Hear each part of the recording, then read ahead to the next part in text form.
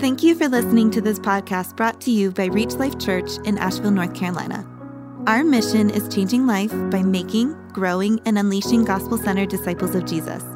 For more information, resources, or to connect with us online, visit www.reachlifechurch.org. Good morning, everybody. Man, what a crazy week. Are you guys kidding me? Man, anybody tired, like burned out from clicking on refresh page on your browser and following track and stuff? Man. So I'm grateful that Jesus is King and I'm His, and so praise God. It's good to be together today. We are going to be in Acts chapter 13, if you want to turn in your Bibles, and we'll get there here in just a little bit. Acts chapter 13, just picking up in our journey where we've been. And, as we've seen in our exploration through the book of Acts so far, and as we know in our own experience here in 2020, man, the sort of truth claims that the gospel makes, and when I say truth claims, I mean claims about what is true, that the gospel makes are met with just increasing hostility. Again, we've seen it in the message of the gospel as it's preached in the book of Acts through the apostles, and we see it in them having violent persecution in the book of Acts. So when I say truth claims, again, I mean claims about what is true, and I want to talk just for a second here at the beginning about what the truth claims of the gospel are. Now, most of you are very familiar with what the gospel claims to be true. But I want you to lean in here with me a little bit and listen to these afresh. Try to put, if you're a follower of Jesus, try to take off those lenses for just a moment and listen to these things from an outsider's perspective. And when I say outsider, I mean someone who does not know Jesus, maybe is unfamiliar with these claims from a heart of truth and love, that they've just heard these things. Think about these claims from a worldly perspective and kind of listen to the mathematics of them afresh. Because they'll play right into what we're talking about today. The gospel says that there's only one creator God, and that all other things were made by Him and depend on Him for their existence, including us. Right? That's a foundational claim of the gospel. It says that we were originally made for a pristine relationship with God, that He made us for that, and then we chose to actually become God's enemies. So let's pause and let that sink in for a minute. God, the creator of heaven and earth, made us for a pristine relationship with Him, and we chose to be His enemies. The gospel says that God is good, so He allowed us to be His enemies, and that He is righteous and must bring judgment upon our sin of rebellion. Now, thankfully, the gospel also says that God the Father, again in His infinite goodness, sent God the Son to be born as a human being, Jesus of Nazareth, so that all who, so that He would allow the judgment that we rightly deserved be placed on God the Son, Jesus. And the gospel says that forgiveness was purchased at the costly price of Jesus' life, and that forgiveness, that restitution, that reconciliation with God is available to all of us. But again, in God's astounding goodness, He won't force that forgiveness upon us. He will allow us to remain His enemies. And the gospel says that if we choose to remain His enemies, He still remains righteous. He's a good judge. And because He is, that judgment that we could have been spared remains on us. So those are some of the main truth claims about the gospel. Can you see how that sort of cuts against the grain of our own sinful hearts and in the culture that we find ourselves in? And we're going to see today how that continues to play out in history. That's why I've titled our time together for today, The Gospel and Its Enemies. The gospel and its enemies. Notice I said something, I said a phrase. I said our own sinful hearts, because I want to acknowledge something right here at the onset, that this resistance, this opposition to the good news about Jesus, what we call the gospel, is not primarily out there. It's primarily in here. We are the out there. Do you guys realize that? Like, the culture is made up of people. We are the people. So the opposition to the good news about Jesus is in our own hearts. We are the enemies of the gospel. In our own souls, we resist God's call to true freedom. Again, let that sink in. Let me say it again. We resist and sometimes refuse true freedom. Can you imagine? We rebel against it. And I think we resist because we falsely believe that it's our rebellion against God that's actually going to bring freedom to us. God's oppressive. I don't need, a God to tell me what to do or whatever. And we think rebelling against God is going to make us free. But in reality, the opposite is the truth. When we reject God and like his rules, so to speak, we don't get freedom. We don't even get anarchy, right? We get the rules of mankind. Usually those rules are disguised as living your own way or setting your own path or being your authentic self or some other deceivingly happy-sounding euphemism for rebellion, right? But those of us who have seen kind of where that road leads, we know that making your own rules actually puts you in the worst kind of chains, doesn't it? That's where we end up. So go ahead, if you're not there yet, Acts chapter 13. We're going to be in verses 1 through 12. And again, today we're going to see how this idea of being an enemy of the gospel plays out when there's an encounter between the Apostle Paul and a demonic street magician in a city called Paphos on the Mediterranean island of Cyprus. And I believe this passage will have some really clear things to say to us today. Beginning in verse 1, now there were in the church at Antioch prophets and teachers, Barnabas, Simeon, who was called Niger, Lucius of Cyrene, Manaen, a lifelong friend of Herod the Tetrarch, and Saul. While they were worshiping the Lord and fasting, the Holy Spirit said, set apart for me Barnabas and Saul for the work to which I have called them. Then after fasting and praying, they laid their hands on them and sent them off. So the first thing I want us to notice, so kind of bracket verses 1 through 3 there, I want us to look at seeing the reach of the gospel. If you're a note taker, seeing the reach of the gospel. Now, our text, again, I told you this morning, we're going to be talking about what it looks like to be an enemy of the gospel. Do you know that enemies of the gospel will try to convince other people that the gospel isn't true? Did you know that? Enemies of the gospel will try to make people not believe the gospel or trust in Jesus. And we'll see that play out in a really clear way later in our text, and I think it's right here at the beginning as well. The reason I want to pause here and look at that is because the reach of the gospel is hindered in some ways because some current, right now, 2020, enemies of the gospel would have you believe that the gospel isn't for everyone.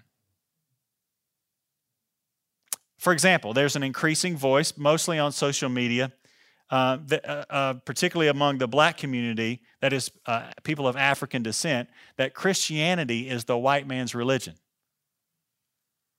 That it was only taught to Africans in Europe and in the Americas as a way to keep Africans enslaved.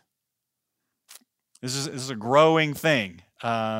And it has its root in the idea that Christianity is a Western and thus white thing and not for everyone, especially for black Africans. But wait a minute, I want us to look back at this text for a second, okay? Can we do that? Notice the specific people that are mentioned among these first Christians. These are still first generation Christians.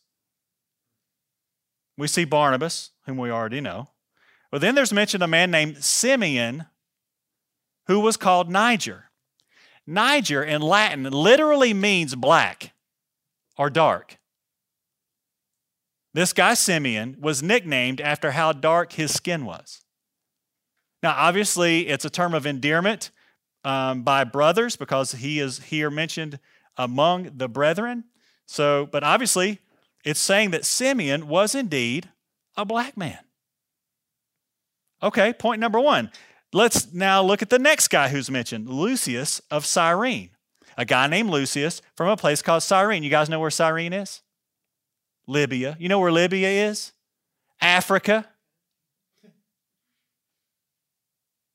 So here we have two Africans, one who is especially dark-skinned, right here at the first place where believers were called Christians to begin with, in Antioch. This is the first place people were called Christians at all. So this is not to mention way back in Acts chapter 8 with Philip and the what? Ethiopian. You guys know where Ethiopia is, right? Africa, right? Africa. And besides, the whole thing's taking place in the Middle East, by the way. So clearly the gospel, the good news about Jesus, is not the white man's religion. Nope. Black people from Africa were among the very first Christians. The very first Christians. So if you're a black person, don't let enemies of the gospel tell you something that's not true about the gospel. That is somehow not for you. It's a ridiculous falsehood. So, just so we're clear, let's continue to look at these people. Also listed is Manaen, a lifelong friend of Herod the Tetrarch. This is, he would have been in Herod's court. This particular Herod is the one mentioned in the Gospels. He's Herod Antipas, killer or executor of John the Baptist, for example. So Manaen is a lifelong friend of this guy, this wicked Herod Antipas. And you would think then that Manaen, having grown up with Antipas, is also having a disposition that is hostile to Christians, that is hostile to the gospel. And maybe at some point he did. But right here, he's counted among the believers, is he not? So the good news about Jesus is not only for places that have, and people that have a church background. It's not just for all you people who live in the South. Are you uneducated people? Right? It's also for Manaen, people in the highest in the highest realms of political life. Manaen, the guy who grew up and is a friend of Herod in the court of Herod. So don't let the enemies of the gospel tell you what to think about the gospel in that regard. This gospel is also, it's for people, like we've seen, of all ethnicities, all skin tones, people from anywhere around the globe. It's not just for those who have a church background. It's not only for those who don't have any doubts. It's for those who may be skeptical. Those who may be skeptical. So the truth about Jesus, the good news about Jesus, is for all people in all places at all times. Lastly, take a look who's mentioned here at the end of this list. This guy named Saul, who we will see later is also called Paul. We know him by his Roman name, Paul. Let's remember who the Apostle Paul was. He was one of the biggest enemies of the gospel. Paul wouldn't have necessarily been a door kicker going into Christians' homes, but he sent the door kickers out to go arrest Christians, and he would oversee their execution, just like he stood and approved the execution of Stephen by stoning. The Apostle Paul was one of the biggest enemies of the gospel, but now he's at the forefront of advancing the very gospel message that he sought to stamp out. So guess what? The good news about Jesus is also for Jesus' enemies, isn't it? And aren't we glad? Because we were all Jesus' enemies. Do you guys realize that? We were all once hostile to the gospel. So praise God that the gospel is for the enemies of the gospel as well. Well, what does it mean to actually be an enemy of the gospel? I want to keep moving through the text here. What it means to be a gospel is choosing to be on the wrong side of the gospel. Choosing to be on the wrong side of the gospel. I want you to see how this plays out in real time as an enemy of the gospel clashes with the gospel itself, verses 4 through 11. So, being sent out by the Holy Spirit, that's Paul and Barnabas, sent out on the direction of the Holy Spirit by the church, they went down to Seleucia, and from there they sailed to Cyprus. When they arrived at Salamis, they proclaimed the word of God in the synagogues of the Jews. And they had John to assist them. And when they had gone through the whole island as far as Paphos, they came upon a certain magician, a Jewish false prophet named Bar-Jesus. He was with the proconsul Sergius Paulus, a man of intelligence, who summoned Barnabas and Saul and sought to hear the word of God. But Elymas the magician, for that is the meaning of his name, opposed them, seeking to turn the proconsul away from the faith. But Saul, who was also called Paul, filled with the Holy Spirit, looked intently at him and said, "You son of the devil, you enemy of all righteousness, full of all deceit and villainy, will you not stop making crooked the straight paths of the Lord? And now behold, the hand of the Lord is upon you, and you will be blind and unable to see the sun for a time." Immediately mist and darkness fell upon him, and he went about seeking people to lead him by the hand. We'll stop right there for a second. So here we have a man who has apparently chosen to go by the name Bar Jesus, and that literally means son of Jesus. He's a fraud. He's looking to capitalize on the name of Jesus, yet he's seeking to compete with Jesus. His real name is Elymas, which means magician, and Luke apparently finds that ironic, as you might as well, so he points it out to us. Now, there are a lot of parallels between this magician and the magician that we saw back in Acts chapter 8 when the apostles encountered one. And back then I mentioned there are two kinds of magic. There's real magic and there's false magic, right? 99.9% of what you see is false magic. But the Bible's very clear that some magicians are empowered by demons. So while the real stuff is exceedingly rare, it seems like this guy Elymas, we don't know, but it seems like he might be more than just somebody looking to make a quick buck by deceiving people. He looks to be a little bit more. He's called a false prophet, and we see the way Paul talks to him. It's pretty blunt and pretty straight on. This guy, Elymas, is a counter-evangelist. And it said he's seeking to lead the proconsul away from the gospel. You may have a counter-evangelist in your own life. Know somebody who's always posting stuff on Facebook or whatever about the Bible or Christians, or they're hostile, or maybe that's you. Maybe you find yourself in that disposition. We'll talk more about that in a little bit. But make no mistake, this man Elymas is evil. He's trying to hide that fact by calling himself son of Jesus. He's coming as an angel of light, so to speak, right? But let me tell you something. Anybody that opposes the gospel once and for all delivered to us via the apostles, if anyone opposes Jesus and the message of Jesus that's given to us right there in your Bible, and they seek to convince you that the scriptures aren't true, that the gospel's not true, rest assured they are leading you astray. Even if they don't realize it. They may believe what they're telling you, but they are leading you astray, even if they think they're right. Think about the Apostle Paul's words in Galatians 1:8. Listen to these. This is what Paul says. "But even if we or an angel from heaven should preach to you a gospel contrary to the one we preached to you, let him be accursed." Pretty bold words from the Apostle Paul himself. So if a person is leading you away from the truth as revealed in Scripture, they are deceived and they are seeking to deceive you. In verses 7 through 8, the proconsul, who's the highest ranking political official in the area, he'd be like a senator. He's been hanging out with this false prophet. But he's an intelligent guy. And again, the gospel is not only for stupid people. The gospel is for intelligent people and stupid people and people in between and people that don't know what they are. And the gospel is for everybody. So this intelligent guy, proconsul, senator, summons Paul and Barnabas because he wants to hear the word of God. And this evil man, Elymas, tries to prevent him. Why would he do that? Because he's an enemy of the gospel, right? That's why he would do it. And so Paul, as is consistent with his personality, calls it like it is. Paul's very plain and says, man, you're not son of Jesus. You're actually son of the devil. Paul says, you are not what you claim to be, and I'm going to tell you exactly what you are. You know, we read in the Gospels where Jesus says Satan is the father of lies, and when he lies, he's speaking his native language. Right? This guy, Elymas, is the son of that guy.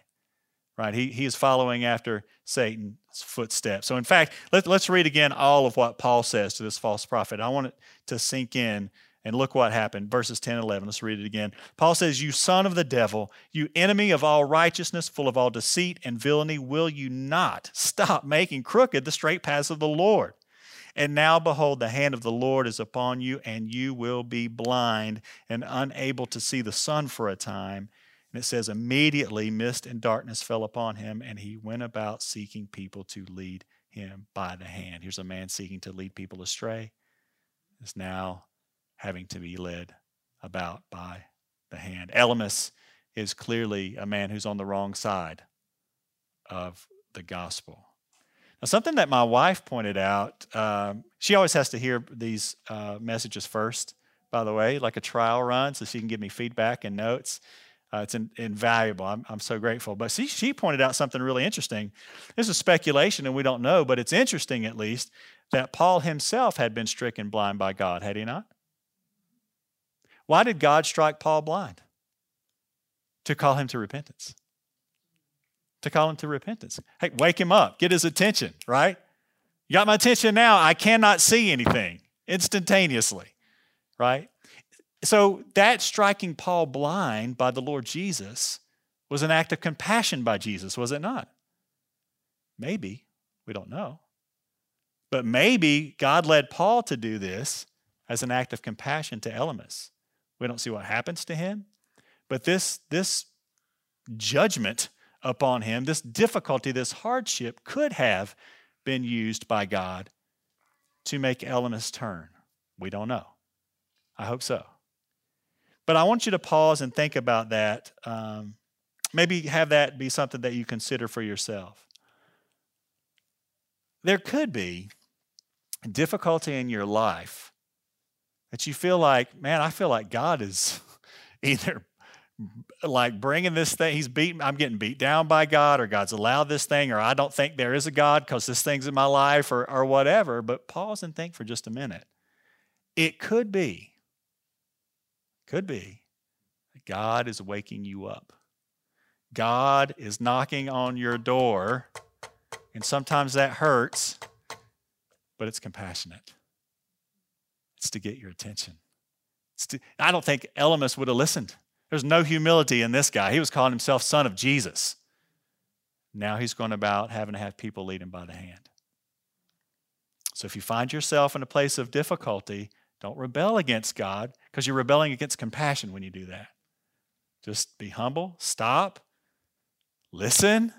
God, what are you teaching me? What do you want me to repent of? Will you open my eyes to see my own heart? That's the posture that God wants to bring to us when these things of compassion come to us.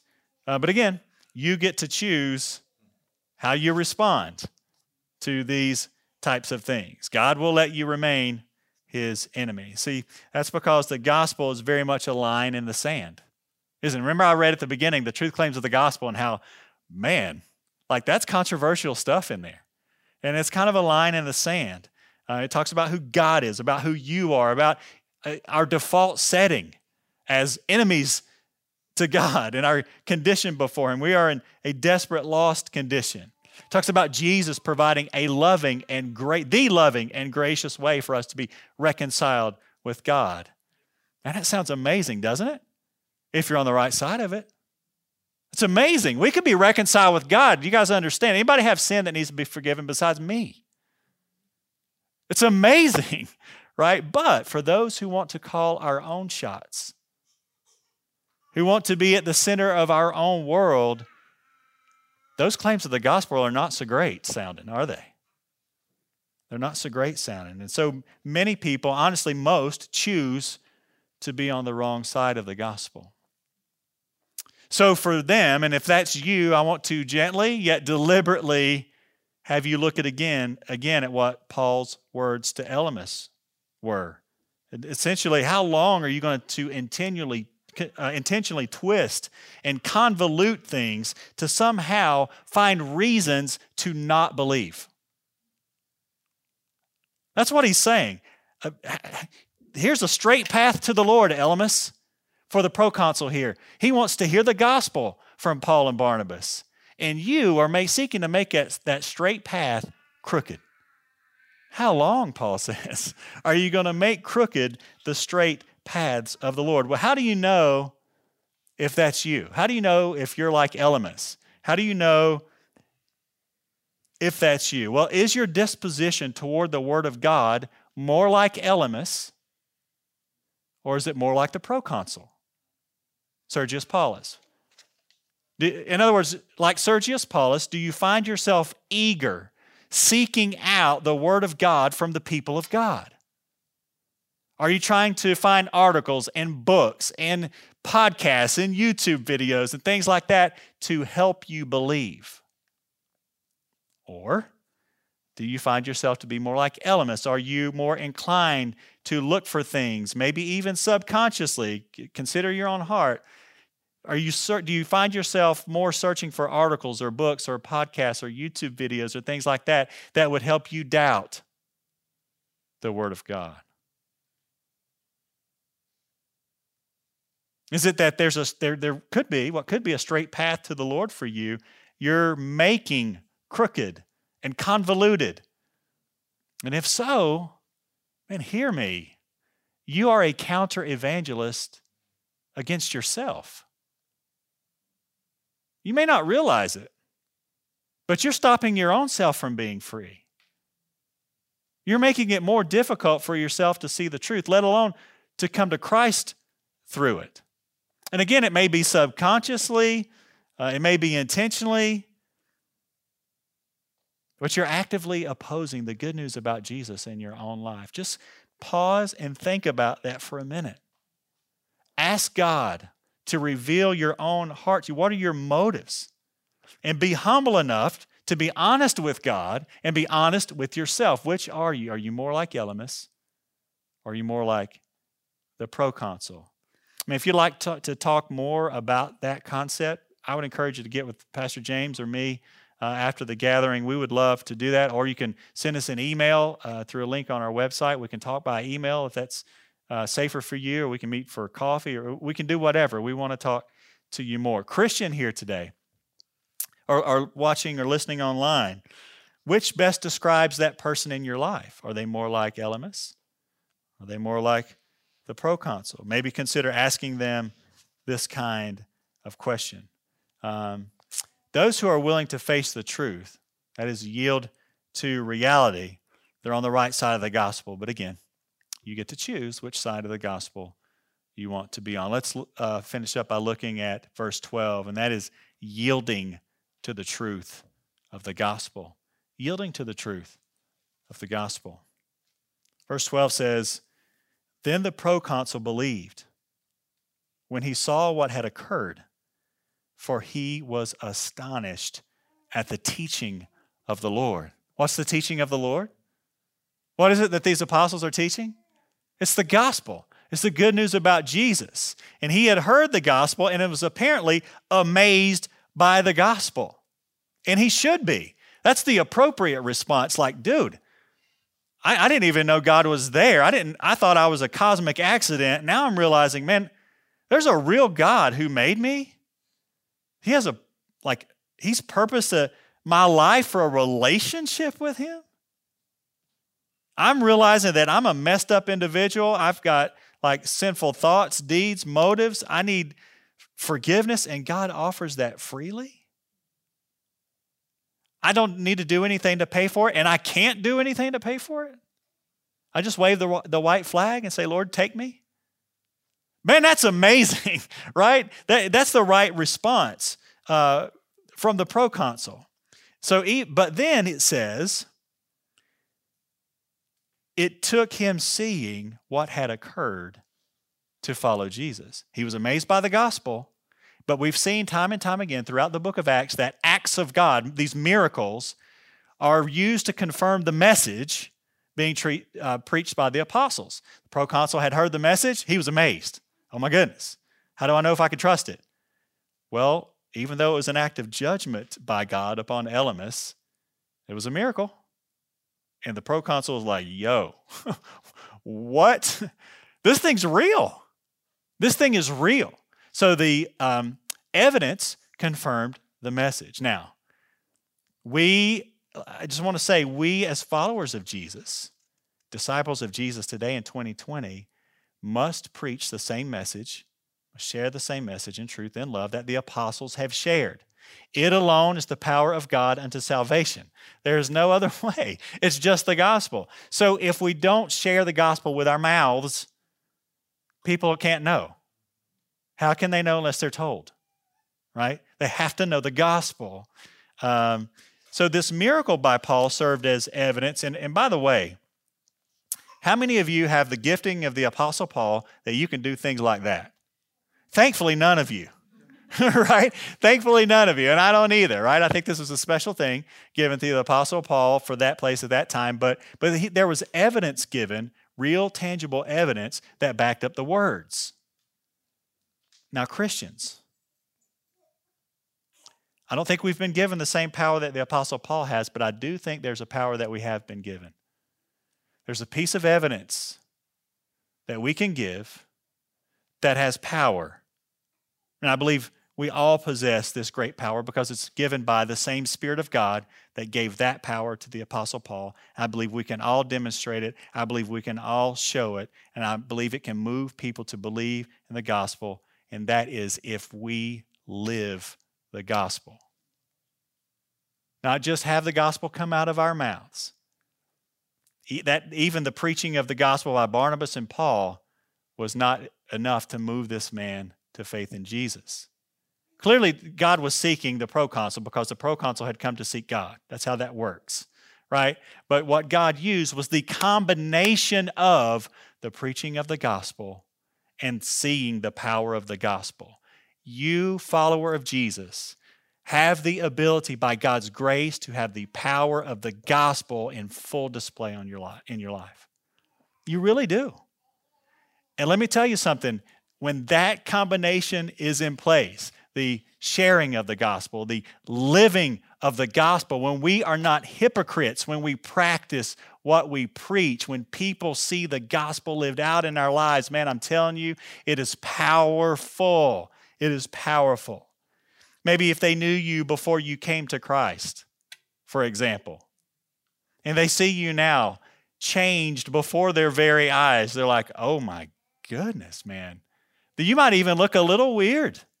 So they may not recognize you, you know? But they'll see the difference. They'll see the power of a changed life. Maybe they've only known you since you've been a Christian, but they see the power of the gospel in the way you live, in the way you work at your job, in the way you train at the gym, in the way you study at school, in the way that you play by different rules when your relationships with other people. You look different, and it is beautiful and sometimes intimidating to people, but you look different. And they know it, because you are practicing what you preach, and your Father in heaven delights in that. And that sounds like a hard thing to do. It's impossible to do perfectly, but I'm telling you, the same Spirit who gave Paul the power to do what he did with Elymas is the same Spirit of God that dwells in you, follower of Jesus. As you yield to him, he will give you the power to live a righteous and holy life that demonstrates the Lord Jesus, and it matches the words that come out of your mouth. Amen? That's what can happen. That combination is a must. Christian author Brennan Manning says this. Some of you may have heard this. He says, the greatest single cause of atheism in the world today is Christians who acknowledge Jesus with their lips, then walk out the door and deny him by their lifestyle. That is what an unbelieving world simply finds unbelievable.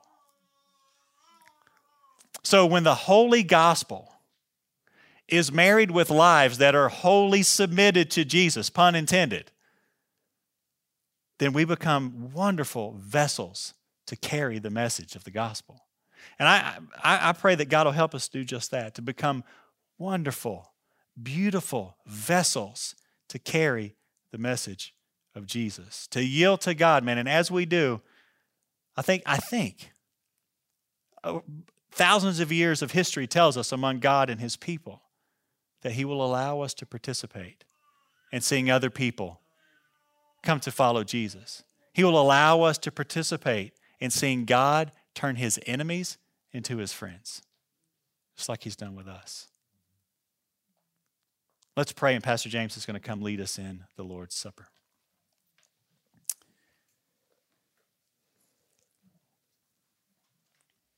Lord, we thank you for your goodness. It is your kindness to us. It looks different ways at different times, but it is what leads us to repentance. Lord, I pray today if there's something in our heart and mind that you would have us be aware of, that you seek to remove out of us, to make us more like Jesus, to have our lives match our words. Pray that you would reveal that to us. Lord, I pray if there's somebody here today who does not know you, who, as they think about it, they've been opposing the gospel in their own lives. They didn't know. They didn't know before now. But they've seen a glimpse of it. Lord, I pray that you would encourage them and empower them to press into that. I believe it's you that would have shown that to them. So help them to press into you, Lord. Encourage them to be bold enough and humble enough and honest enough to seek you, because you're seeking them. I pray that you'd help them to reach out to us. Lord, if there's something that we need to be encouraged by today, maybe just the fact that Jesus is who he says he is. Lord, I pray that you would let that sink deep in our hearts, that the gospel is true and Jesus is King, and we who have placed our trust in him alone for salvation are free indeed. Lord, would you speak to our hearts today? I pray in Christ's name. Amen.